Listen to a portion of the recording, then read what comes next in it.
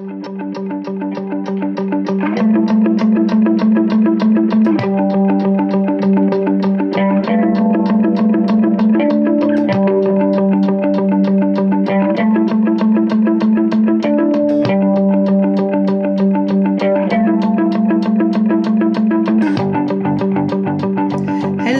and a very warm welcome to Mother Mouth, where we explore major life transitions, body connection and body sovereignty, healing, purpose, pleasure, and how to live a life of meaning and joy in community.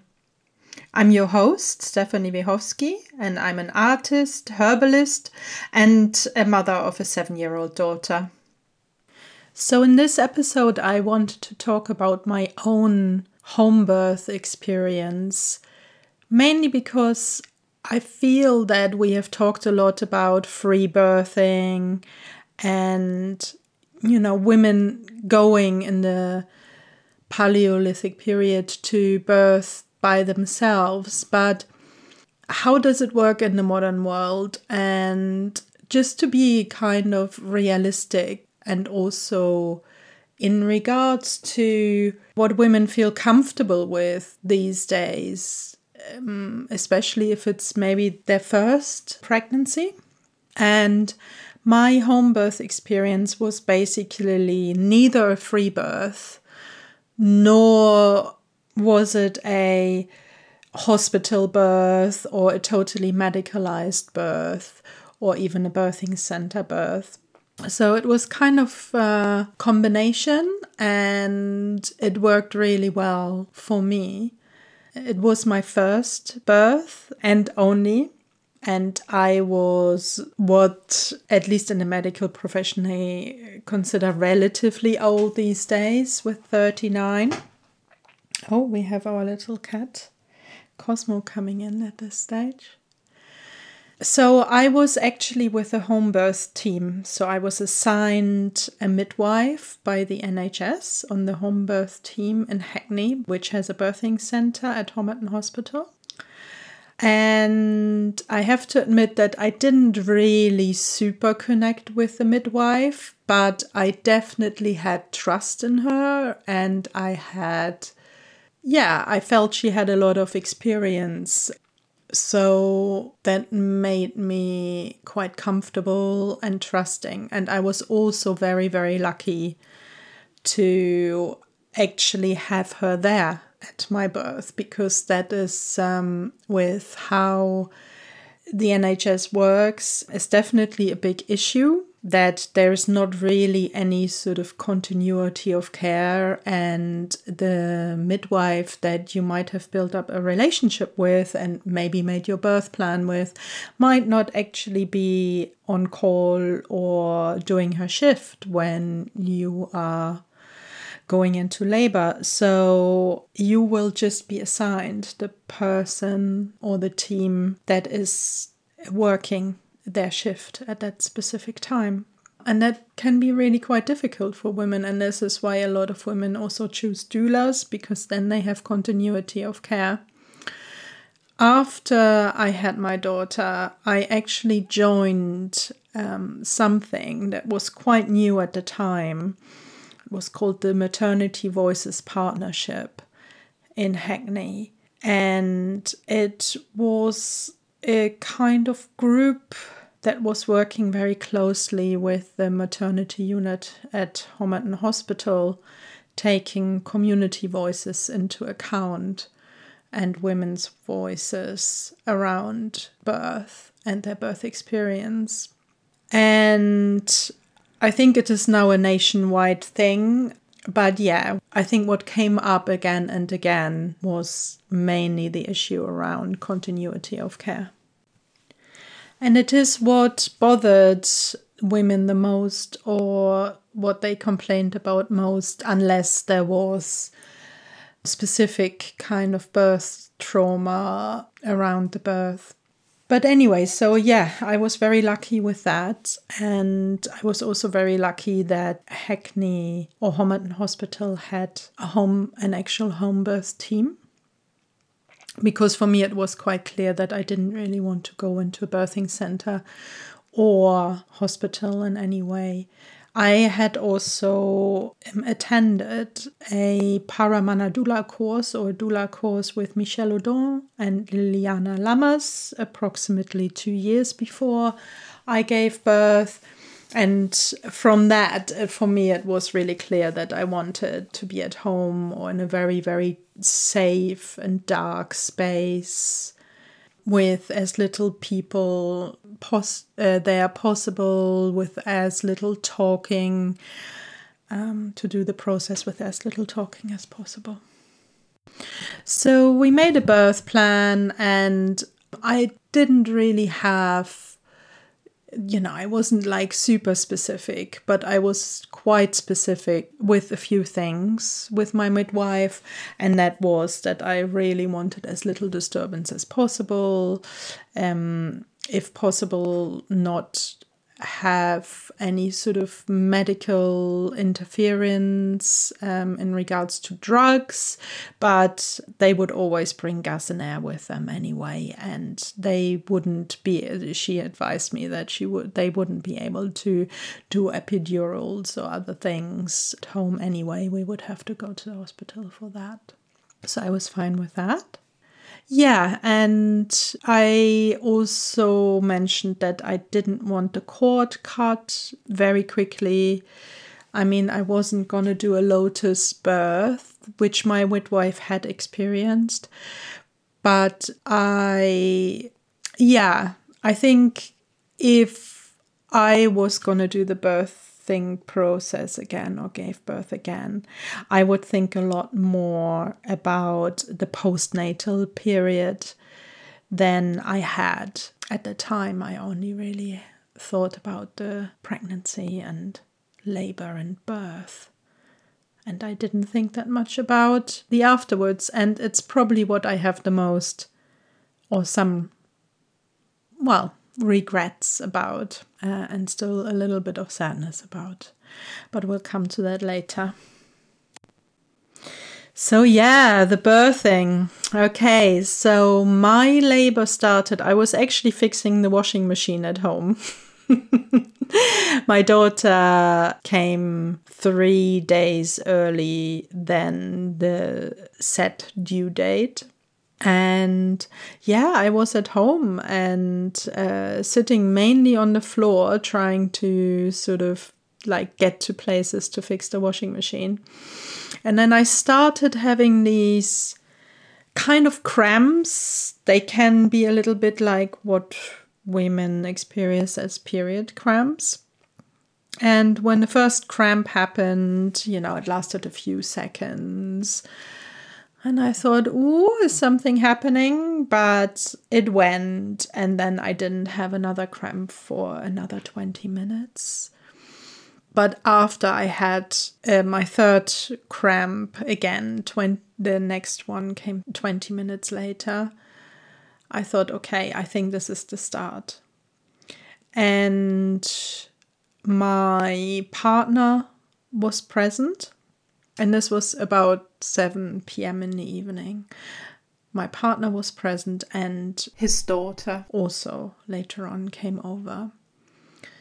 I gave birth in our front room whilst they were hanging out and sleeping in our bedroom, which was great too. So the contractions, very light contractions, continued for quite a while, probably for about 3 hours, and they were slowly getting closer to each other. But yeah, it was nothing extreme. It was really just like some period cramping. And also to say about the environment. So I was very aware of the darkness through the doula course. So we lit candles and we had a fire in our flat and we lit the fire. And it felt really good to be with that element. Not once, even not during the pregnancy, have I ever been attracted to use water or get a pool. which is totally possible. You can hire pools and so on. But I was just my body and everything, and probably my daughter in my belly wasn't at all attracted to it anyway. And that was fine. That was fine by me. I was quite confident that that was right and okay. Again, I feel some of that confidence came from having done the doula course. And just to mention, I had not read a hell of a lot of books. I was pointed towards the Ina May Gaskin book as well. And I read a couple of things on pain-free birth and even sort of orgasmic birth.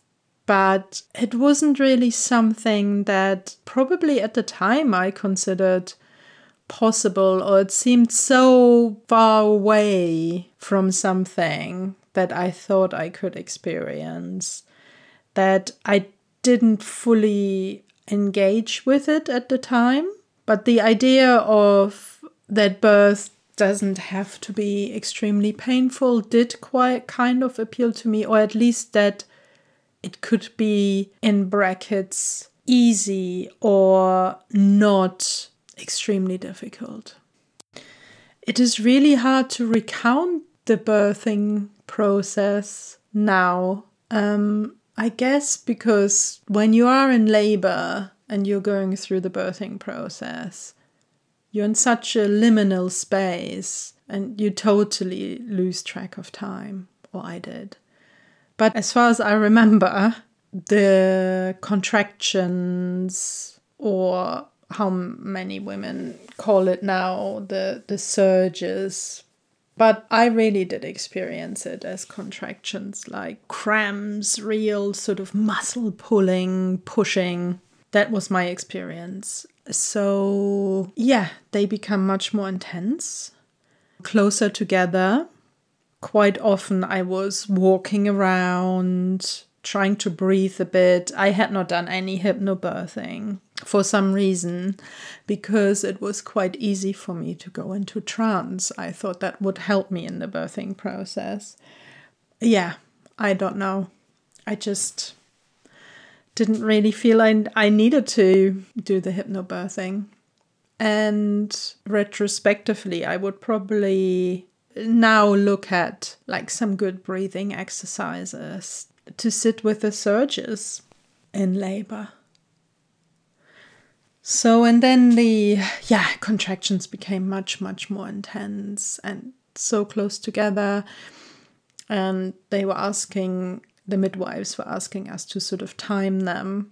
And it was coming up to this sort of 4-minute mark. And I think that was the mark when we were supposed to like call. And that is definitely not one of my favorite parts of the birth story, because this whole thing of having to go on the phone and talk to somebody whilst I was in labor, I found that really counterproductive. I had to talk. I didn't want to talk. I actually got my partner to call, but in the end, they had to pass the phone to me. And yeah, I was quite angry. I was quite angry that I had to talk to somebody. But they called the midwife, and the midwife came, and it was my midwife. And then there's another protocol on the NHS, which they have to do, which also I found invasive. And I was a bit angry about, but I let her do it because otherwise she basically would have to leave, she said. I don't know.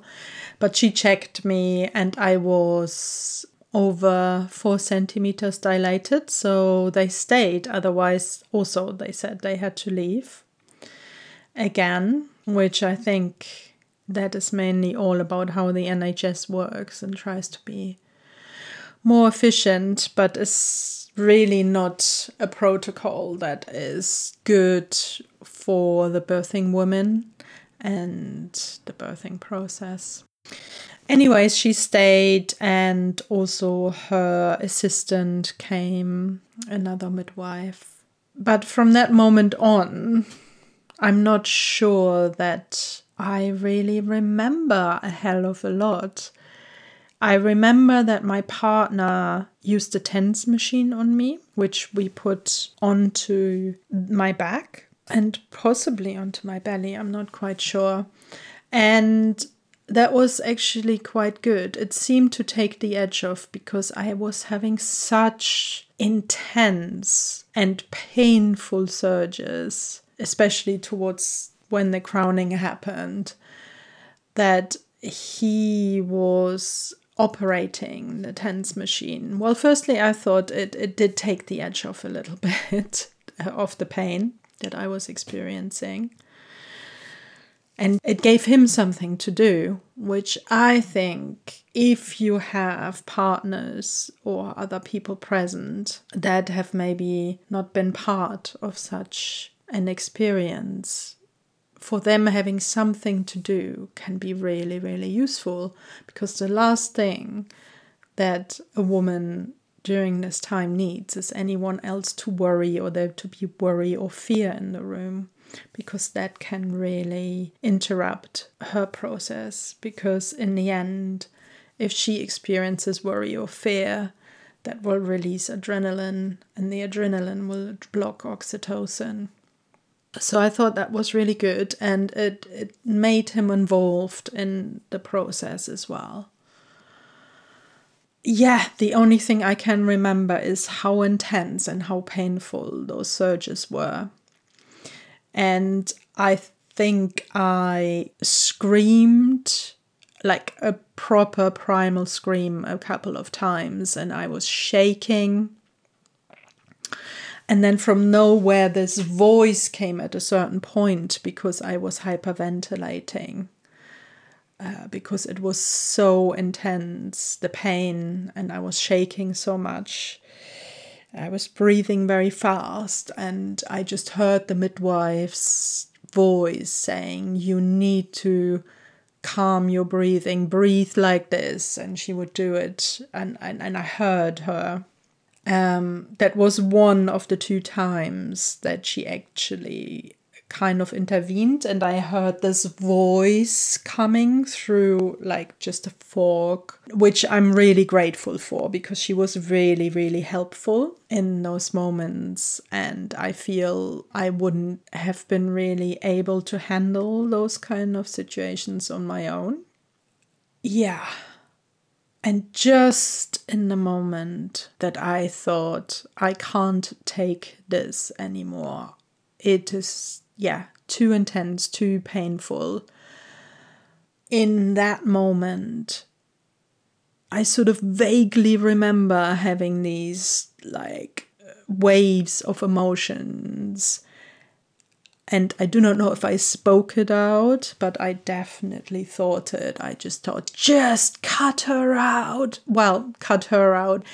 I didn't mention that I did have a couple of scans, ultrasound scans during my pregnancy, but my partner and I both decided that we didn't want to know the sex of the baby. So I say this post-natally, so to say.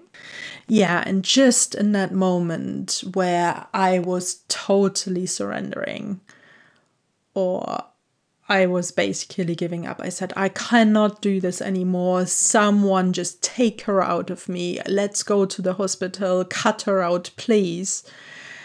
That was actually the moment that the crowning happened. So the actual birthing process started. So her head locked into the birthing canal. So that took about 3 hours. The midwife said that was actually really quick labor. Didn't feel like it to me. It felt more like a marathon. So yeah, what they class as the actual birthing period happened.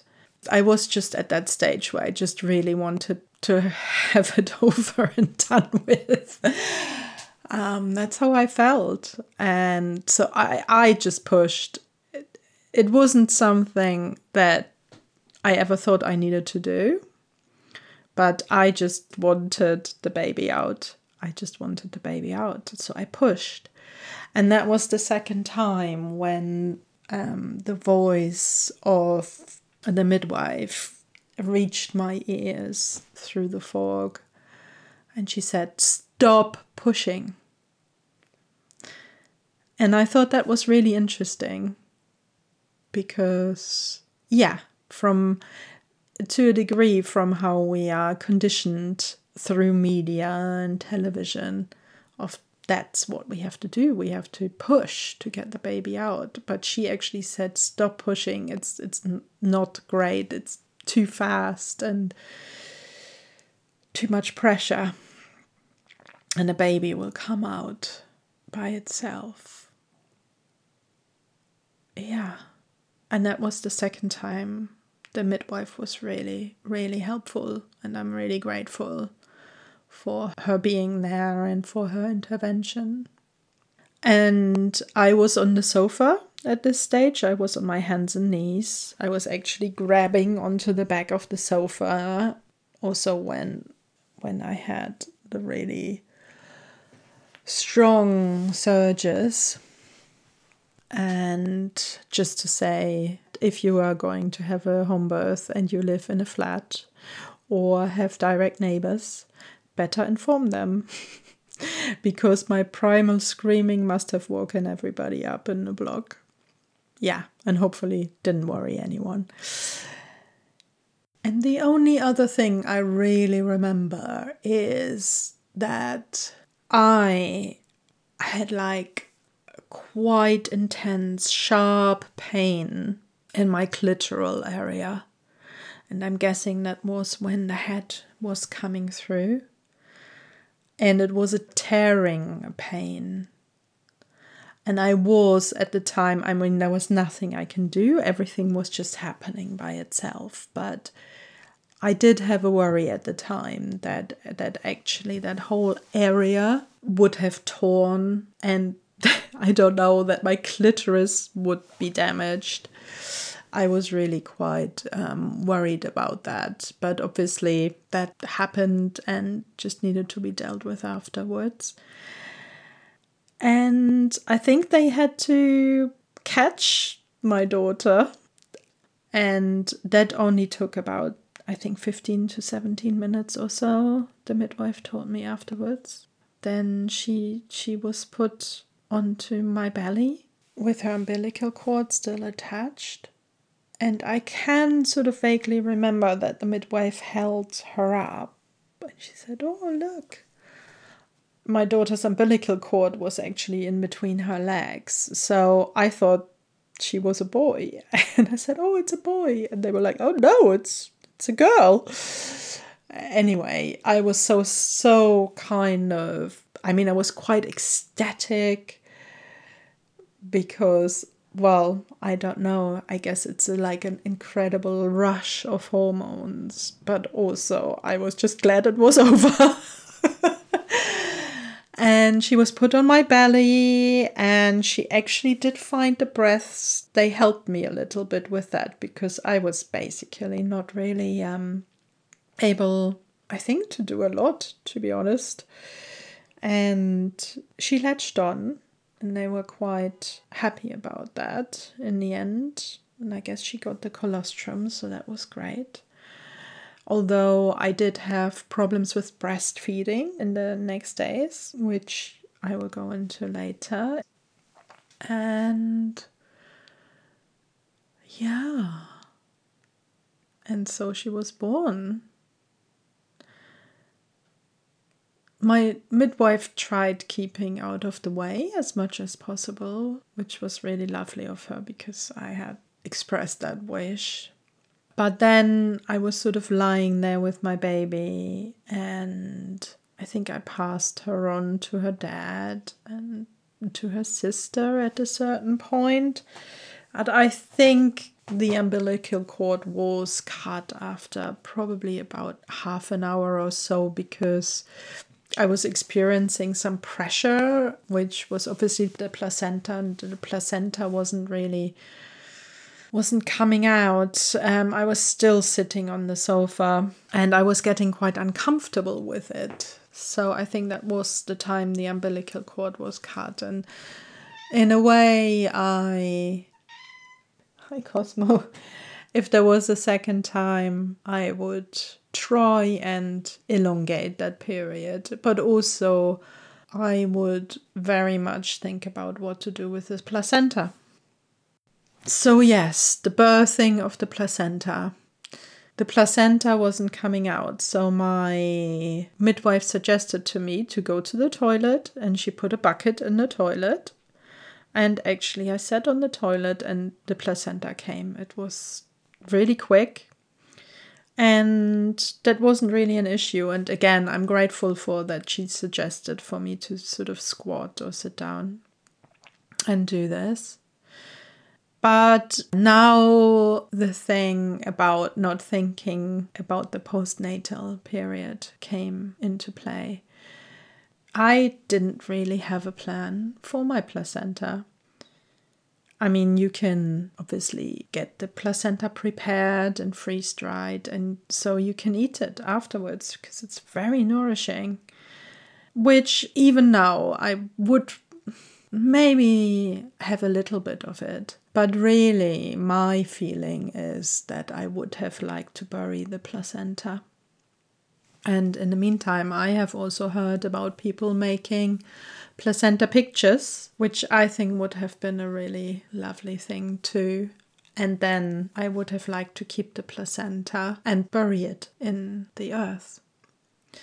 But unfortunately, I didn't think of that. And it is something, although I guess everything else went relatively well with the birth, is something I still feel quite sad about when I think about the placenta just being wrapped in this plastic and taken away and thrown into like a medical waste bin. Yeah, it still makes me sad thinking about that. That's definitely something that I feel women should be encouraged to think about more. And probably, at least from my perspective and from my experience, it would also be great if midwives and other women could inform women who give birth for the first time what those days after would be like, and that they should really rest because their body has gone through quite a major trauma. There's still quite heavy bleeding. To be honest, I didn't stop bleeding for probably 5 to 6 weeks after birth. Some women heal more quickly, but there's still quite a lot of blood after the birth, the first 3 days or so. And it's starting to get less and less, but I still had trickling after about, 6 weeks. And your vulva and the whole area is still really sore. I mean, the midwife, she looked at me and she said there were only like 1st-degree tears and there wasn't really an issue.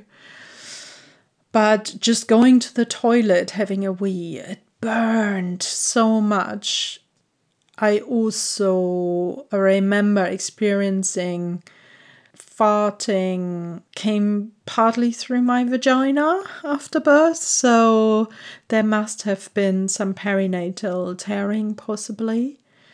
There was a point when I thought that there was a hole or a gap in the perinatal wall from the rectum to the vagina.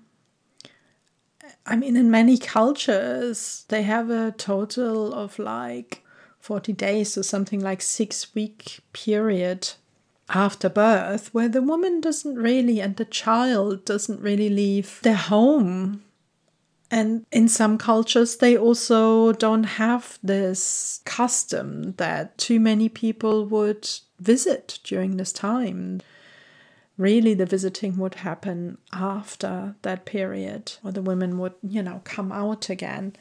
Because energetically, our bodies have opened up so much. And here's also this new being, which is energetically quite open. And I feel till a woman got something done, like a closing the bones ceremony, possibly, I also feel it would be very, very useful for her to stay in her home. I didn't do that. I didn't actually do a closing the bones massage and ceremony in brackets or something like a kind of binding ritual till probably a couple of years after my daughter's birth. And that is definitely something I also would plan and think about if I would ever give birth again for the postnatal period. Yeah, so the healing took quite long. My clitoris in the end was not damaged, but weeing or urinating was painful for a very long time. Very long time. And then obviously also the breast milk production starts. And we could probably do another podcast just on breastfeeding and the difficulties of breastfeeding. Because I think women are not really properly informed about this kind of stuff. No one informs them about it. There's also all kinds of pressure from various sources, really.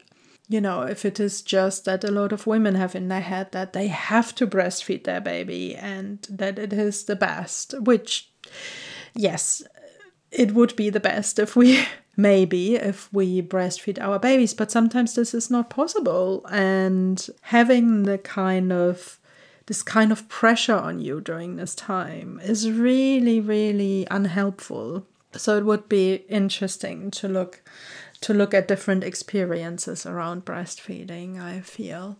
So I had problems as well. And just really simple problem that a lot of women have, because I think a lot of women just think, oh yeah, put the baby on the breast and then it's fine. But actually for the baby to latch on properly, they have to really open their mouth and put like their lips and gums fully over your areola, and that often doesn't happen, not sort of automatically. And then if the baby hasn't latched on properly and they are sucking, and this is what happened to me, they are just sucking at the end of your nipple and it becomes so sore. I mean, after a couple of days, my nipples were so sore, they were actually bleeding. And I was pumping off some milk because I thought I cannot do this because it's so painful and it's obviously bleeding. There was blood in the milk. And I thought, if this goes on, I cannot continue. I won't be able to continue.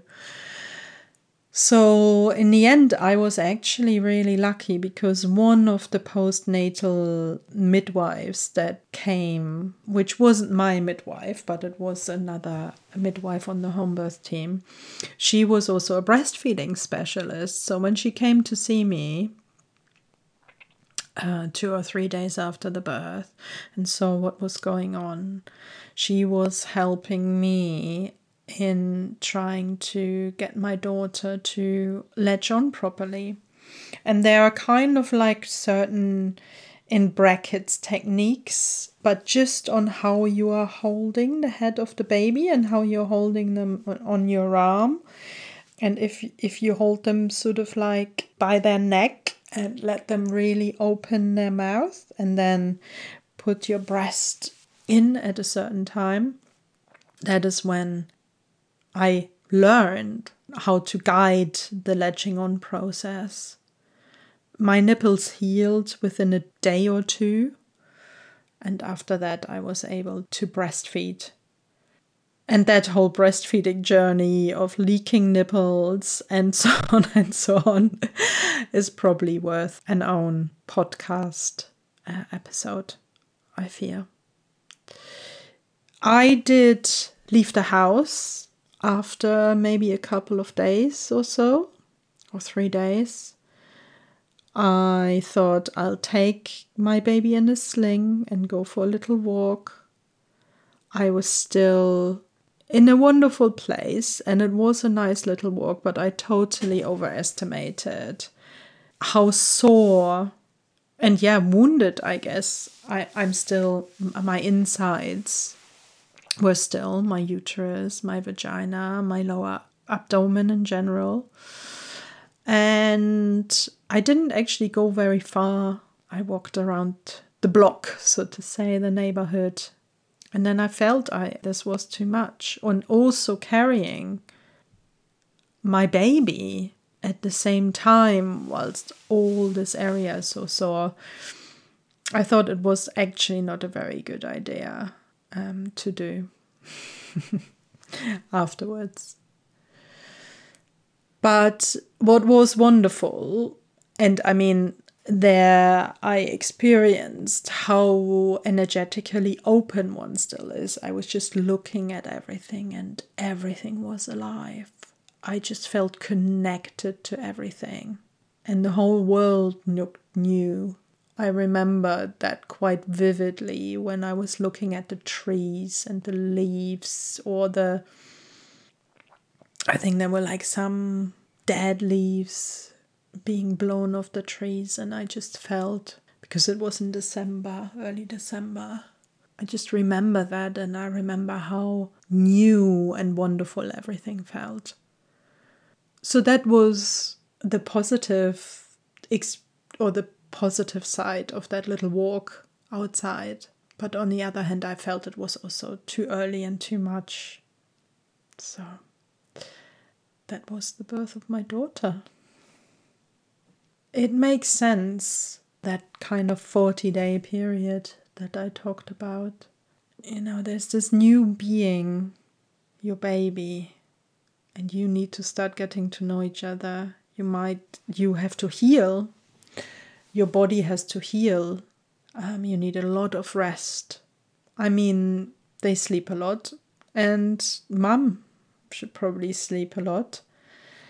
And then just the whole journey of getting used to the breastfeeding. And the mother needs a lot of nourishment throughout the breastfeeding, producing that milk. Takes also quite a toll on your body. That's another aspect of breastfeeding that nobody really talks about. Yeah, I feel that 40-day resting period is very, very important. And that women don't get up and start doing the housework and all of that, which so often happens these days. And I probably did too. I can't really remember that well. I do remember those first weeks and even months, although my partner did go back to work. I remember them fondly. But yeah, my daughter also, till she had her first growth spurt with sort of 4 or 5 months. She slept quite well. She slept in at least 4 hours stints during the night. So I only needed to breastfeed once a night, I think. Yeah, I got quite a bit of rest, which is good. So I hope this has given you all an insight into how the process was for me and how a home birth can be, and that sort of engagement with midwives can actually be a real positive thing, very helpful. And I hope it has taken away some fear that some of you might have around home birth. I would like to make a couple of corrections here as well. Some stuff I was getting wrong in the podcast when I was recording. Firstly, I talk about the perinatal wall, and what I was really meaning is the perineum, and then up from the perineum, the actual tissue that separates the vagina from the rectum. That is known as the rectovaginal septum. And also it should be that I underestimated and not overestimated how sore I still was a few days after birth. If you're enjoying this podcast and find the subjects interesting, I would so appreciate you taking the time to write a quick review on the podcast platform that you use, especially with Apple, Spotify, or YouTube. It helps so much in getting the podcast out there to more people.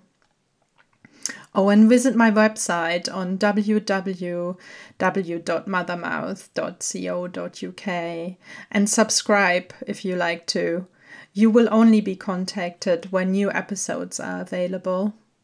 Thank you so much, and thank you for being here.